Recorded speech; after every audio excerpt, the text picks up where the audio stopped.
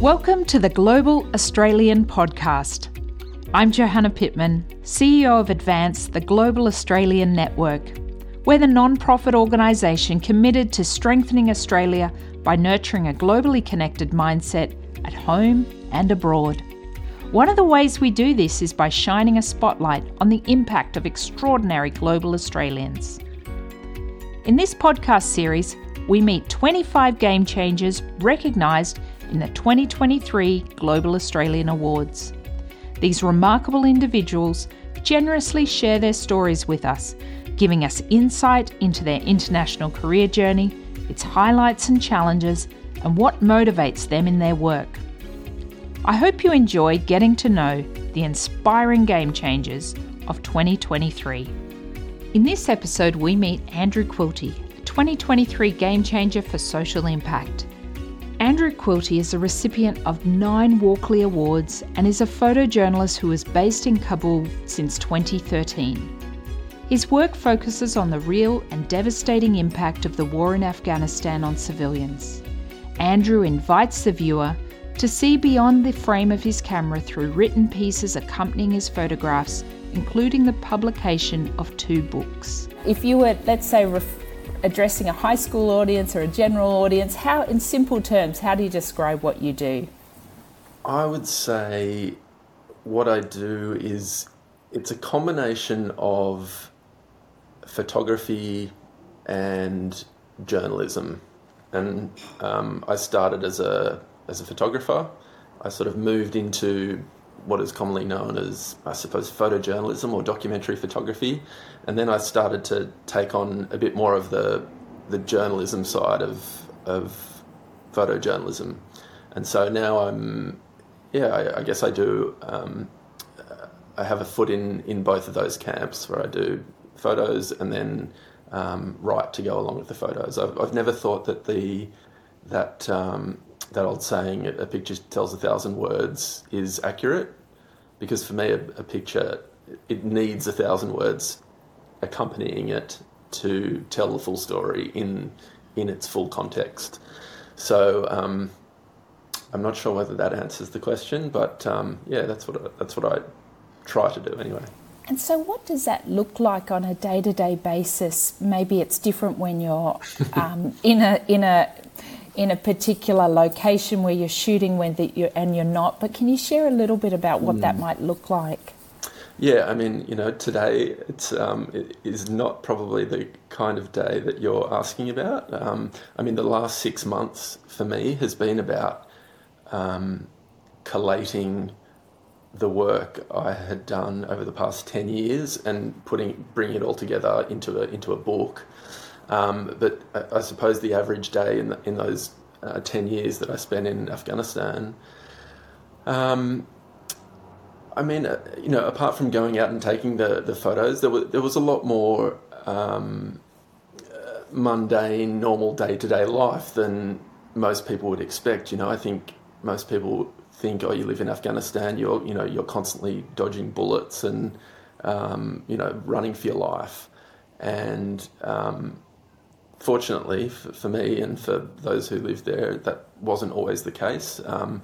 But I suppose the moments that were pertinent, both to me and into the broader historical context, I would always try to put myself in those locations or anticipate or react to them when they happened, and put myself as close as I possibly could to those locations and capture them with a camera in a way that was technically proficient and ideally was evoking something in a scene that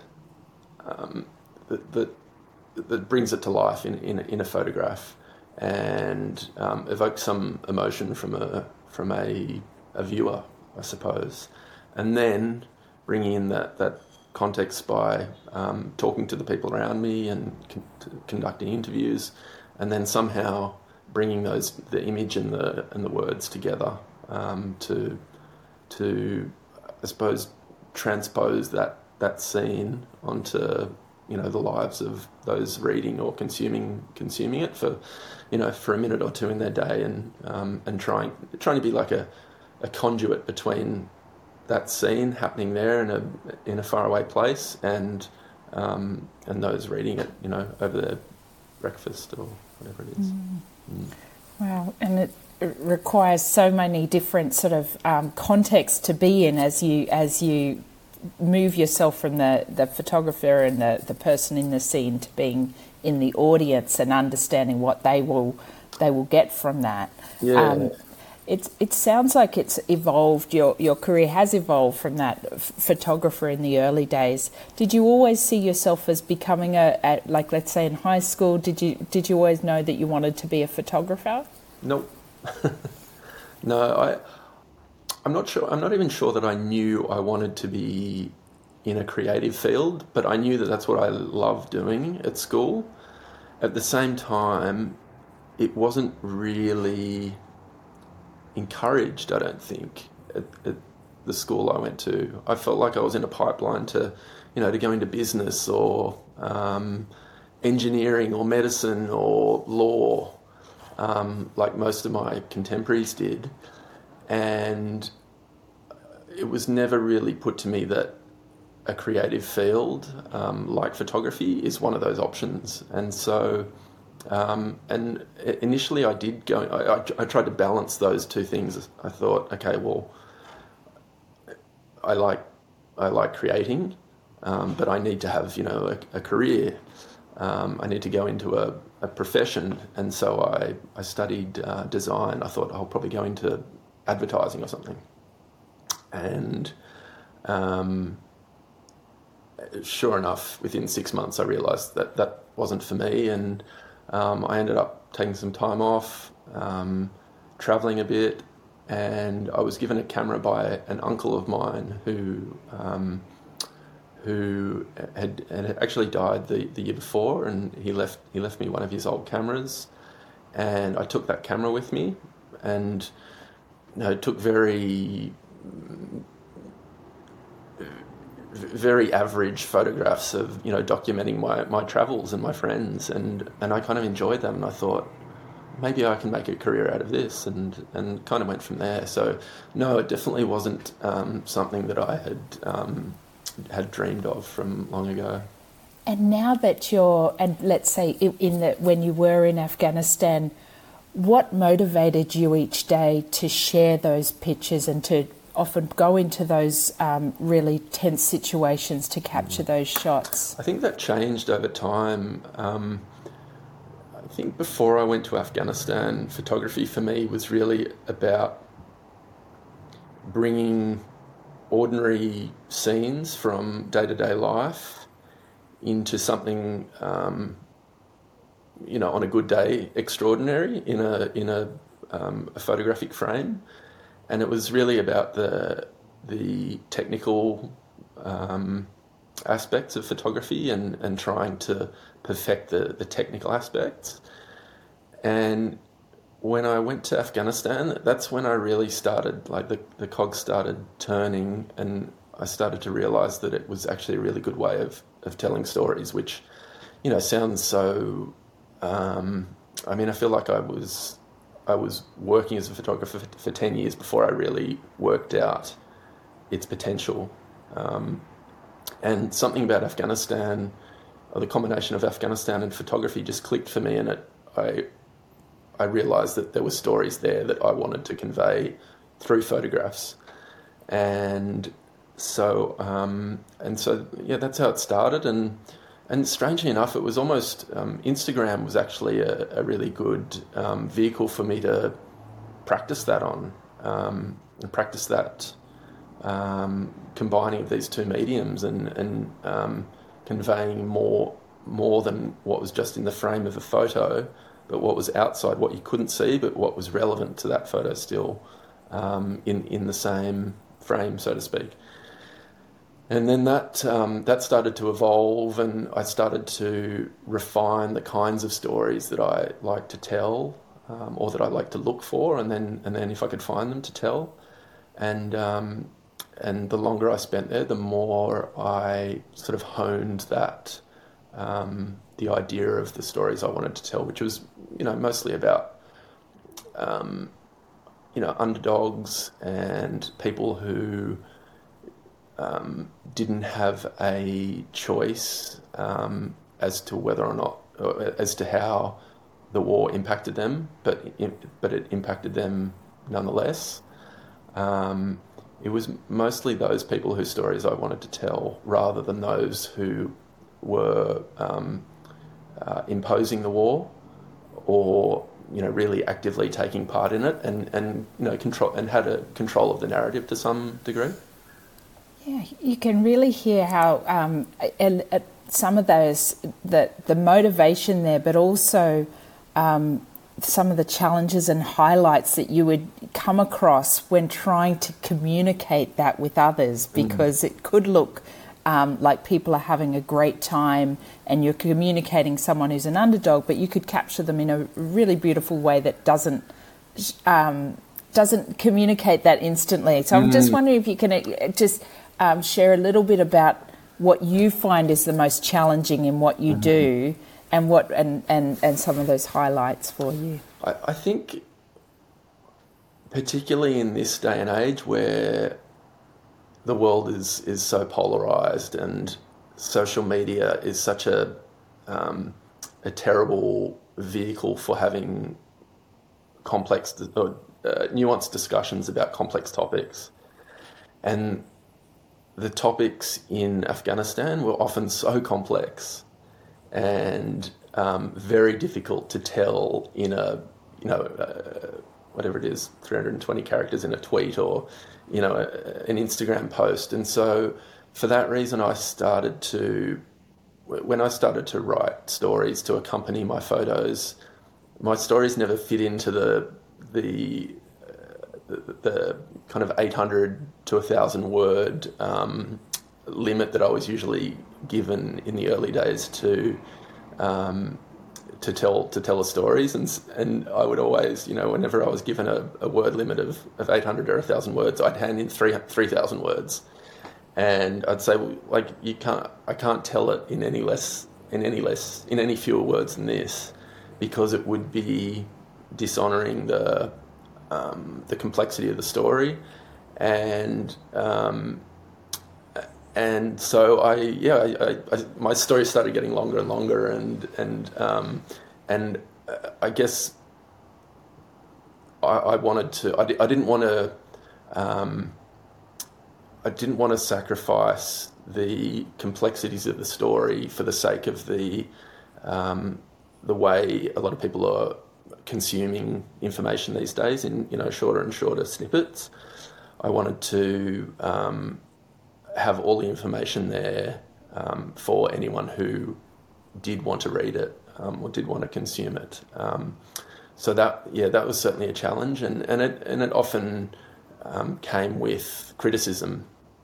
If you photograph the victims of one side of the war, the supporters of the other side would accuse you of being supportive of the opposition, and vice versa, and it was I found that very frustrating, because to me it was obvious that I wasn't supporting one side or another necessarily.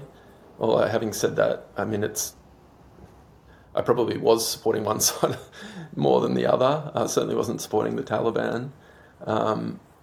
But at the same time, you want to, even if you agree with the project that one side is trying to bring into being, I would hope that it would be done in a certain way, and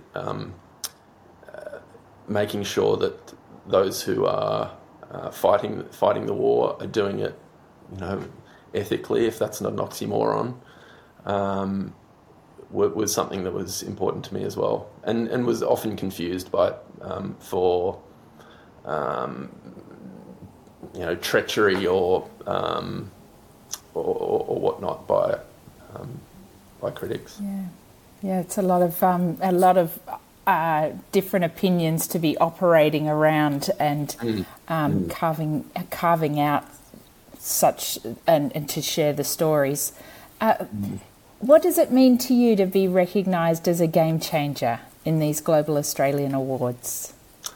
Well, I was thinking about that before we started speaking, and it's a tricky thing. Recognition or award in this field is always it always feels a little bit uncomfortable, because to be receiving plaudits for what in many ways can be seen as making a living out of the misery of others, and to be honest, I don't have a good argument against that, because I mean, if you choose to look at it that way, I guess, but I would hope that obviously that's not the way I look at what I do, but at the same time I haven't been able to come up with a good argument against it, because I mean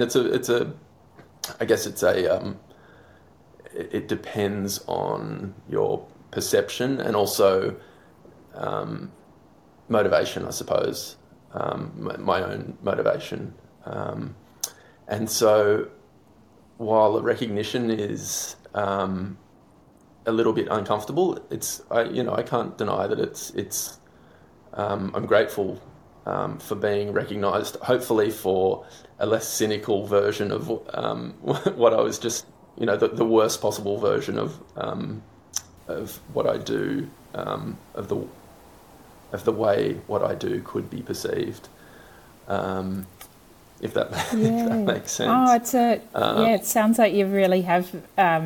It's a struggle with recognition, I guess. Just to share from our perspective, to see Australians go through the school system, not see this as a sort of an option in their school journey, and sort of feel like the path most travelled is probably the right path.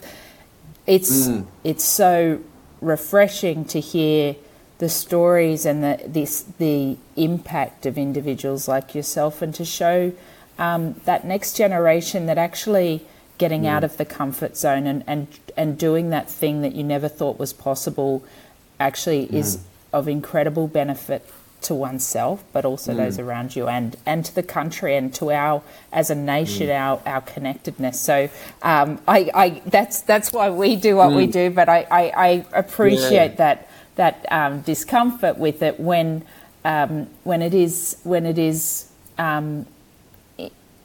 introducing or exposing or showing parts of the world that otherwise we wouldn't see up close and we would only hear about. Yeah.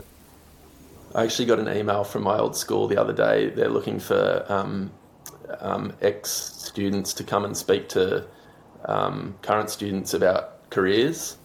And I was like, oh, here's my chance. Absolutely. Yeah. Because and isn't that true? There's the sort of the impact that you can have in your beautiful writing style, that never went, there was no loss of impact through the writing, but that you can do both. And there are different you can take what you learn at school and twist it a little bit to fit into different nooks and crannies. Well, I'm aware of your time, but I have to finish this with this one question, and particularly given that you've been asked to speak at the school, what advice do you see yourself giving those students when you speak there? I think what I'll say is listen to your passion, and that was something that I don't think I actually would have understood at the time. So I'm not sure if it would have been lost on the 16-year-old version of me, but I would try and just really reiterate, whatever it is you get up for each morning and look forward to that day at school or after school or on the weekend, follow it. And don't. I think that there's such a.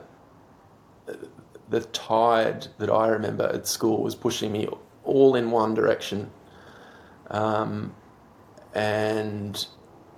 to like skip out of that tide, which, you know, everyone else, all the people around you are moving in,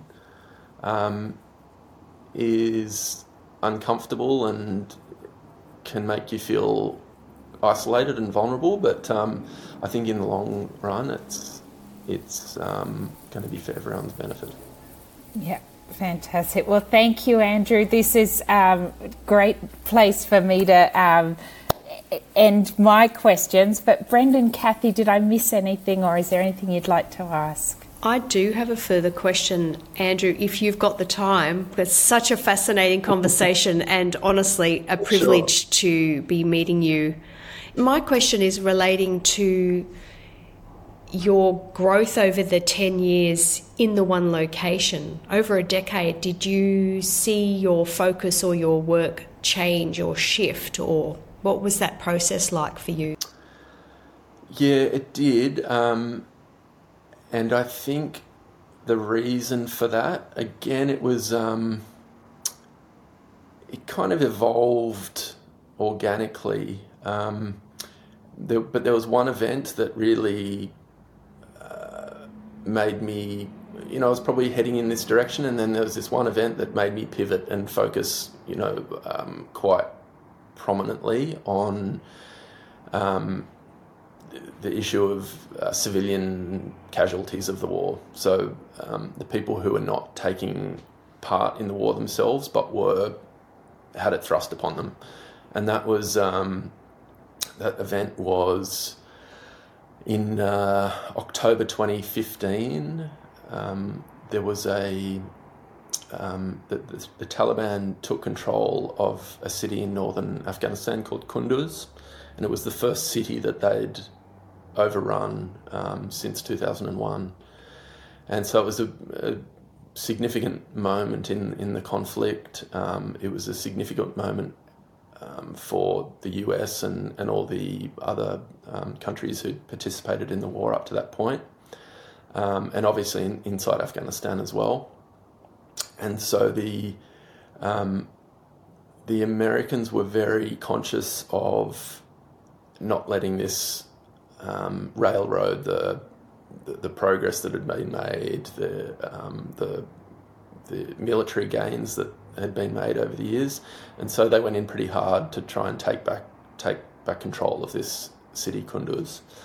And in doing so, they an American warplane bombed a hospital there, which they say that they believed was being used as a Taliban control centre. It was not. It was a fully functioning hospital that was run by Doctors Without Borders at the time, and more than 40 people, patients and staff and others were killed in the hospital at that time. And I tried to get to the hospital basically, and it took me a week to get there from Kabul. And by the time I got there, still no one had been inside the hospital, and there was still fighting outside the hospital for the control of the city. But with the help of several others, I managed to get inside the hospital and photograph the ruins of the hospital, as well as the remains of some of those who had died there, who had been killed there.